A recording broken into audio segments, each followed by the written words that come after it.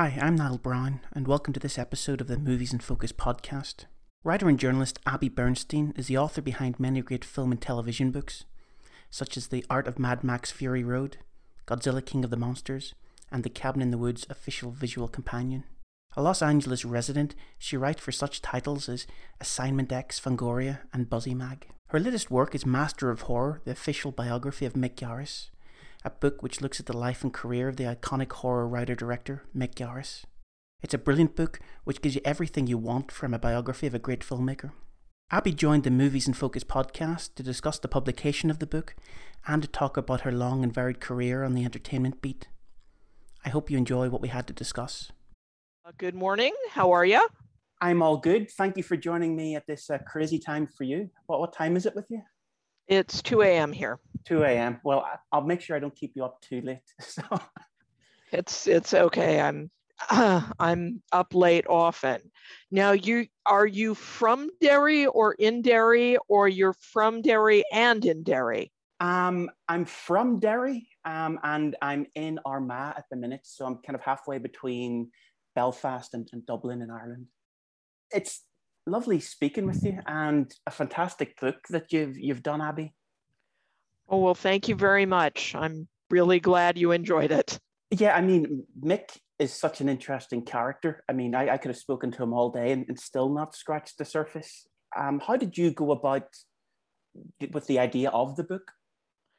Well, in, I think, 2016, at least this is what I remember. I saw a biography of somebody else in the film business, and I thought, this person has a bio. They've made like 3 things. Why do they have a bio? Mick should have a bio. And so I went to Mick and said, how would you feel about me doing a biography? And Mick, I'm sure, feeling certain that I would never find a publisher, said, yes, if you want to do it and if you can find a publisher, yes. Imagine his surprise when 2 years later I found a publisher.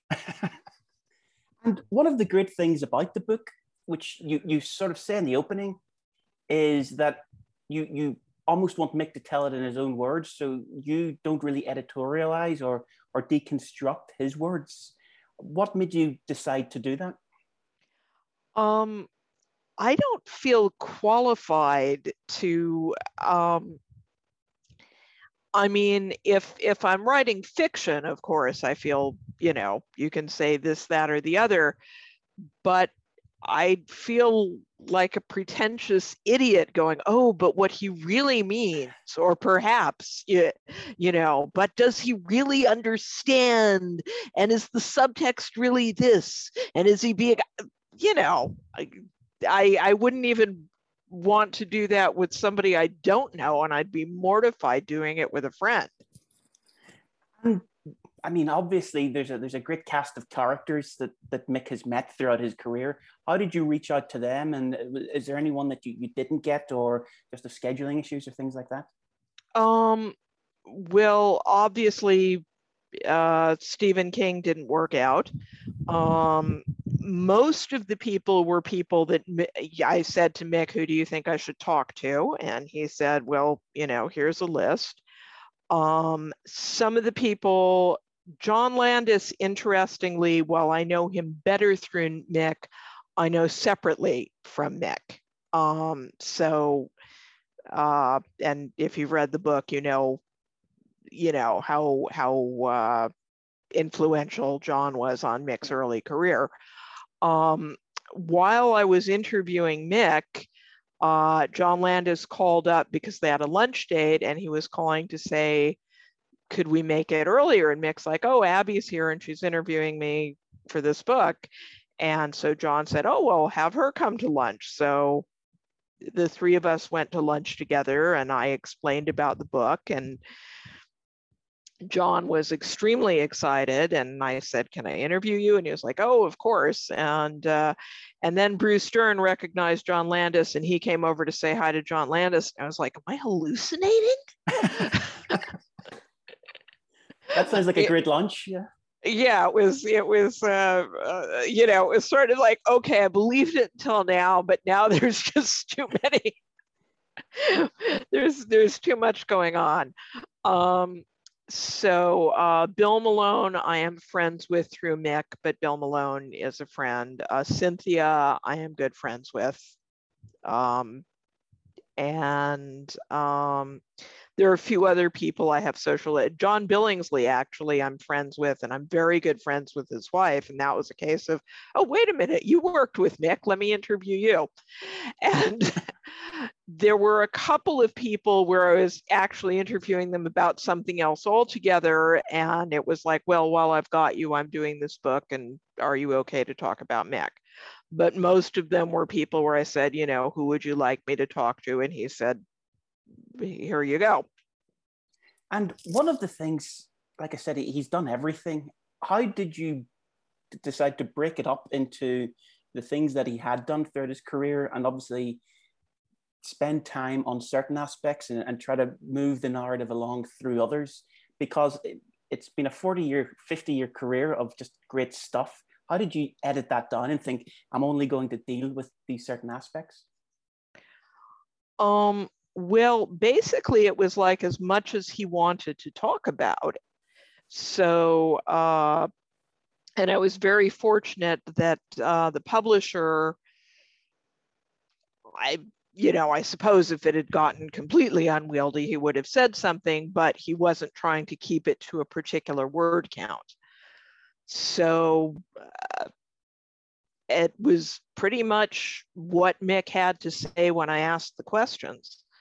If there were things that we didn't go into, that was because it didn't occur to me to ask the question.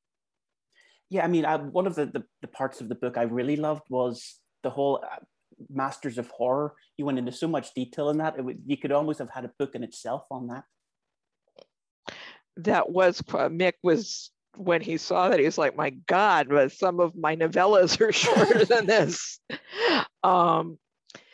Yeah, that was, and we actually did 4 sessions on that. I just went with each episode and I looked on IMDb to make sure that I had who had done it, and I rewatched all of the episodes. Well, I didn't rewatch Imprint, but I rewatched all of the other episodes to have some idea of what I was talking about. And obviously, I talked to some other people who were involved with Masters of Horror besides Mick, and just went through the episodes and said, well, what did you do about this? And why did you do that? And, and in a lot of cases, the answer was, well, that was what the director wanted. Fine. So that seems to be probably the thing he seems most proud of he's done a lot of great things, but that seems to be where I think, because of the people he brought together, is that something that you thought as well that comes across? I know he's very proud of it, and because it's such a sense of community, I think that's Mick really likes being there for his friends, and he got to be there for more of his friends than with any other thing he's done. So, not to put words in his mouth, but I imagine that might be part of what he likes about that. And what's it like having a friend and then deciding you're going to write a book about them? How does your relationship slightly shift at that point, thinking that you're going to be their interrogator as such? I don't think so, because I've interviewed Mick a number of times. He actually, back when he was doing The Stand, Bill Warren was supposed to interview him for Fangoria, but Bill had a death in the family and couldn't do it. So Mick suggested to Fango that I do it, and I'd written for Fango previously, so they knew who I was. So over time, I've interviewed Mick a number of times. So it's just, once in a while, I mean, when you're interviewing somebody, you know, and this isn't just Mick, there will be a moment where they're like, oh, this is off the record, or turn the tape recorder off, or whatever.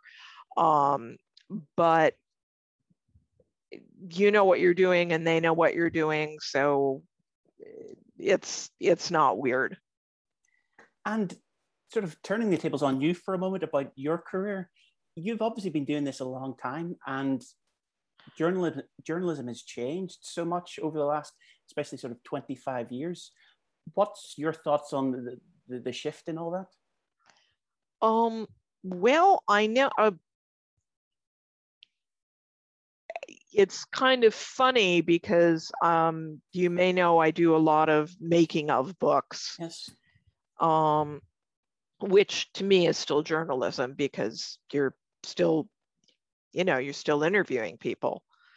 In fact, that was sort of how I approached the Mick book. It was just, instead of the making of a single film, it was the making of a bunch of things that had a person in common.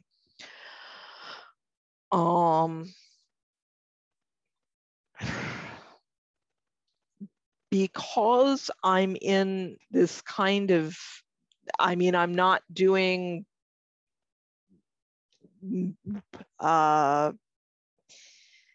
news journalism, I'm doing entertainment journalism, and I've always done it for publications that are interested in the professional side of things and not gossip things. It hasn't changed that much in terms of what I'm doing. Right. I'm physically, what you're doing is different. I mean, the equipment is, thank God we have computers and not typewriters with those little balls that, and the backspace ribbon where you had to, backspace and white out, and, rewriting was a bit of a challenge. And the kind of typesetting I did no longer exists. I wasn't working with hot type, but back then nobody had personal computers, so they would just type up whatever they had on a typewriter, and you had this giant machine that was like the size of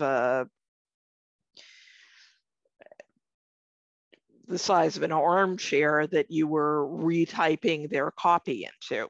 Right. Sounds fun. Yes.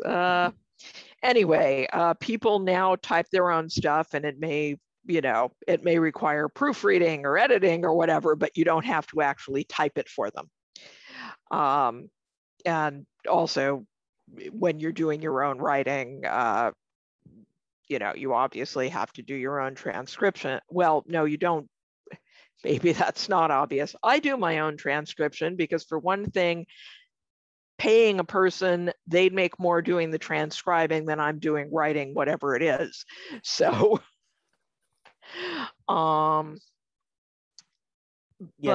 transcribing is always fun. It's one of those chores that you have to kind of get your head down and just decide to do it, don't you? Yeah, the amount of transcription for Mick's book was quite a lot, and it was nothing compared to the index. I did the index, which is maybe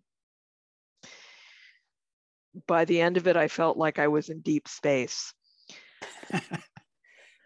Going back to your making of books, which it's something that I've found fascinating for years, and obviously I buy them and things. How do you talk me through your writing of a making of book? Okay, well, that's different than the Mick book, in that I don't initiate those. In fact, I had to because I'd never initiated a book before, I got some suggestions from other people about, how you do a book proposal. I had been working for Titan Publishing as their LA liaison, and then due to changes in technology, they didn't need an LA liaison anymore, but I'd done a lot of writing for them. So they would come to me and say, hey, we are doing a book about this. Do you want to write it? And I, if I say yes, I then break it down into sections with the editor. We talk about, okay, how do we want to structure this? And then the production company gives us contact information or sets up interviews with the people they want us to talk to. I talk to the people, and then I found that as I'm transcribing, it's like, okay, well, these quotes pertain to this section, so copy and paste these quotes here. These quotes pertain to that section, copy and paste those quotes there. Then when you've transcribed everybody, you go and look at the sections and go, all right, how do I want to structure this within the section so that it's like, well, this person said at the very beginning we did this, and then this other person said, well, and then after they did this, I did that, and so on. Right. So it's how long or far along is it the film in production? Are you doing it retrospectively, or is it ongoing? So I'm doing it retrospectively because nobody has time to talk to you during production. And also, usually the only exception with that would be making of books for TV series where they're sort of constantly in production or pre-production on the next season. Right, because they're constantly working and you've just got to fit it in amongst their day-to-day.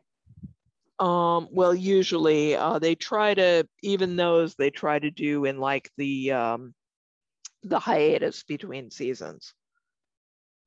And which do you prefer? Do you prefer sort of regular film journalism or the making of aspect, or even mixed book? What's your favorite aspect to that? I love talking to people about their work. So really, whatever. I think I feel a little more personal connection to the Mick book just because I got it off the ground. The other books, I mean, I hope they've turned out well, and so far as I know, everybody's happy with them, but they would get written whether I wrote them or not. The Mick book, I don't know if it would have happened if I hadn't done it.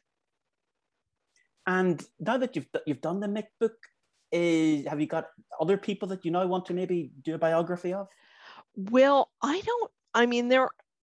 Mick was a fairly unique situation in that he's done so much and I've known him so long, and there is a level of trust there that he didn't think I had some kind of strange ulterior motive, and he wasn't worried that I was going to embarrass him. And so, well, and also I would send him everything before I sent it into the editor to say, is this okay? Is this correct?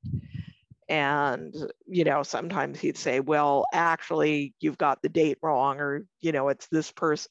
There was one thing where we both had to investigate the name of an editor, because I was like, well, it looks like it's this person. Like, no, I mean, this is somebody long ago, not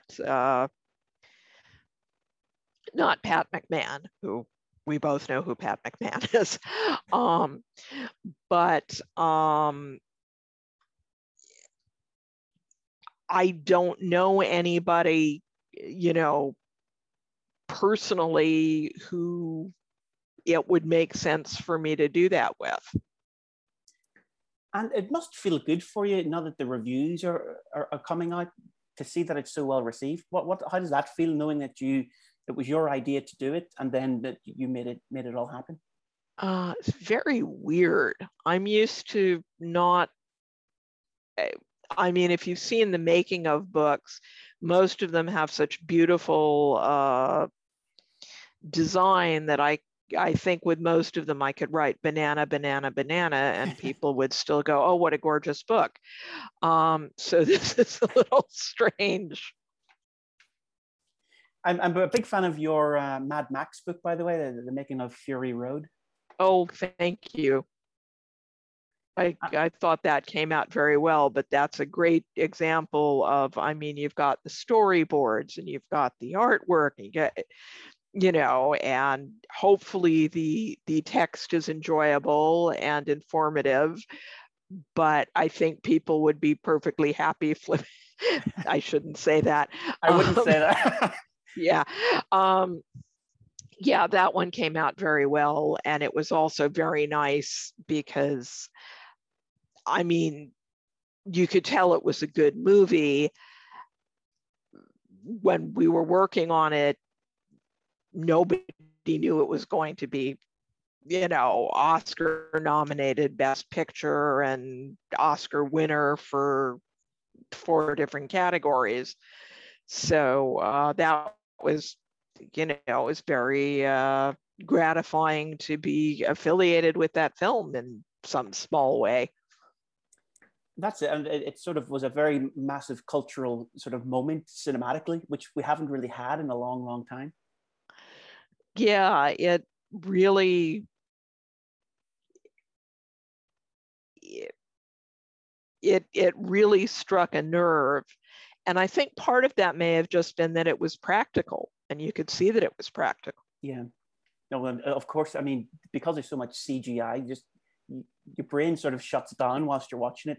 But there was such a visceral feeling to that movie. It was just stunning. Yeah, I mean, the stunt where they're on the pole, yes. That was just breathtaking. I was doing a little bit of homework on you, and I see you've done a lot of stuff on Robin of Sherwood. Yes. how did all that come? Because I mean, I grew up watching that, and it was just amazing. Well, Robin of Sherwood started because I was just a huge fan of the show, and I was like, well, I was going around to the publications I worked for saying, can I interview this person? Can I interview that person? And then have you seen the DVDs and the documentary? And I own the DVDs and the documentary. So. Okay, so you've the DVD company Network Video approached me and said, we'd like you to interview Michael Praed. And I said, well, I can also get, and they had Richard Carpenter. And at this point, I was good friends with Richard Carpenter and Anthony Horowitz and Michael Praed and Mark Ryan. I'm still good friends with the Richard Carpenter, very sadly passed away in 2012, but I'm still good friends with the other 3. And I said, well, I can get you these people. And I called Ray Winston and said, we're doing this, and would you do this? And he was like, oh, sure. And the one person we couldn't find was Peter Llewellyn Williams, but Ray found him for us. So, and they got Clannad and Esta Charkham without me. And they had Paul Knight and Richard Carpenter lined up already, but and Mark Ryan was very helpful in getting people that I didn't know how to contact. He was like, oh, that's fine, and he did. And I got Robert Chapin, who is a sword guy who is sort of affiliated with Highlander, who is a friend, to do a sword fight with Mark Ryan in my friend's backyard, so Mark could demonstrate the sword techniques. No, I mean, that's such a fantastic show, and the documentaries and interviews on that set are amazing. So it's actually I couldn't believe it when I saw it when I was doing my homework. And also, I used to live in Nottingham, and I used to work in the Shire Hall, which is the Sheriff of Nottingham's old home. And there's the Sheriff Dungeon, which legend has Robin Hood ended up in. So it's a small world. It is. Mick, unfortunately, I couldn't figure out any actually, no, that's not. Matt Frewer was in an episode of Robin of Sherwood. Was he? Yes. He was in the Betrayal episode, you know, the one with the fake outlaws. Yes, yes. He was the head of the fake outlaws. Because obviously Matt Frewer, he spent a lot of time in England, sort of Max Headroom and all that sort of thing. Yes, and his wife is English. And she was in another episode of Robin of Sherwood playing the sheriff's sister-in-law. A strange 6 degrees of separation. Yes, so I am aware of that. I mean, obviously, I was aware of that when I was talking to Matt Frewer for Mick's book, but there really sort of wasn't a relevant way of bringing up Robin of Sherwood in the Mick book. That'll be for the sequel. Yeah, it's sort of like, yeah, for things that you know, weird overlaps in the cosmos. I'll sort of begin to wrap things up because I know it's very late for you. Just finally, what are you working on at the minute? Apart from publicity for this? I'm working on another book for the company that for Titan Publishing that I do the making of books for, which is under a non-disclosure agreement, so I don't think I can talk about it yet. And I did the book on the mini series Midnight Mass for them, which is coming out in October. So it's a relatively busy time for you. You've got all these different projects at different stages. Yeah, and I'm, you know, still like everybody else in Los Angeles working on my novel. And is there any potential date for that, or are you getting close to it, or finishing? Well, I've done the first draft, and I'm now working on the second draft. I should add, I didn't put this in the book because it wasn't. I mean, hopefully if you read the book, you understand that Mick is very helpful to people.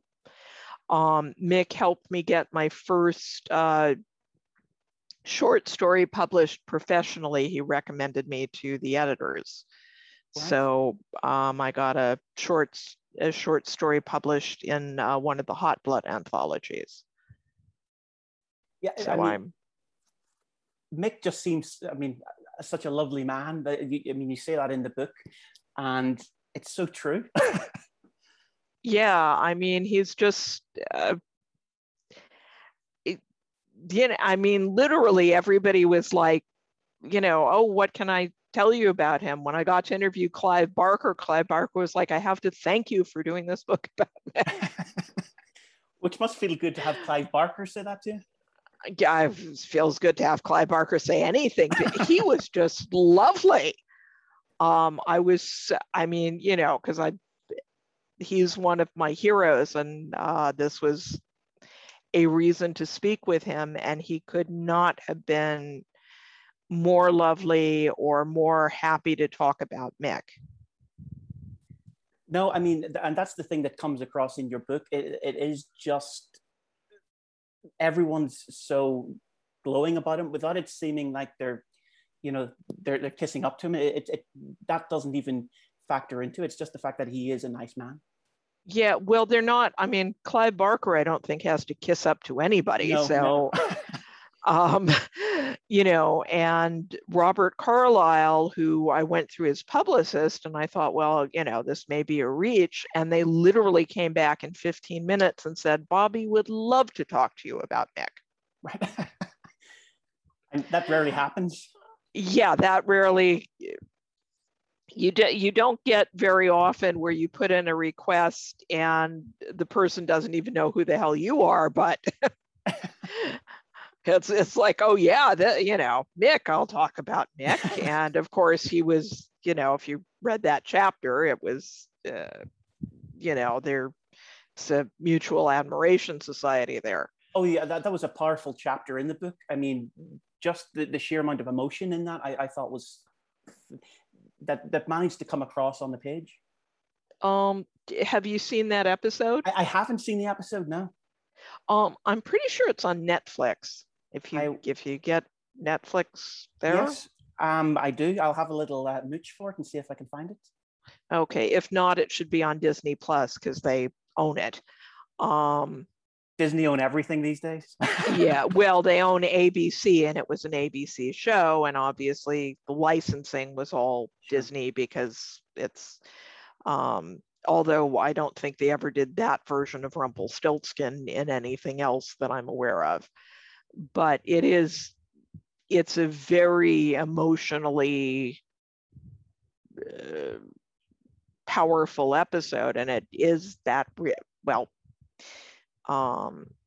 it was just so nice to be able to talk to Robert Carlyle about that. Yeah. No, it definitely, it came across as something, and I did think I must try and find that episode, because just the power of the way everyone was talking about it was something else.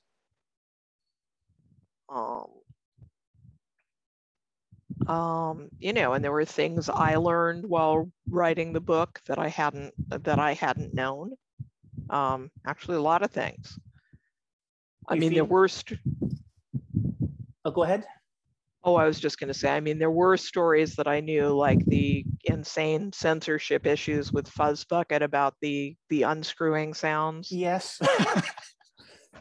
Because I was around when that happened at the time, and it was like, that was memorable to me. But there were a lot of stories that I didn't know, exactly, some of the stuff that John Landis had done. And this didn't directly involve Mick, but Bill Corso and Cynthia Garris's story about when they couldn't get the test makeup off of her. Yes. So there were, and I also should mention that our editor publisher was just great with details like, oh no, that wasn't the I-5 Strangler, that was the I-5 Killer, and he was active from then to, he checked every, Arnold T. Blumberg, he checked every detail to make sure that, oh no, it's like, oh, it's this. So that was great. Well, Abby, I will leave it there and make sure you get some rest. Thank you very much for spending the time today to talk. I know it's the wee small hours for you, so thank you. Well, thank you. I hope I've been a good interview subject. I'm not used to being on this side of it, so. No, you have been, and you've got great stories as well. Just through your career. So even be able to talk about Robin of Sherwood was something else. Are you finished for the day now? Is that you?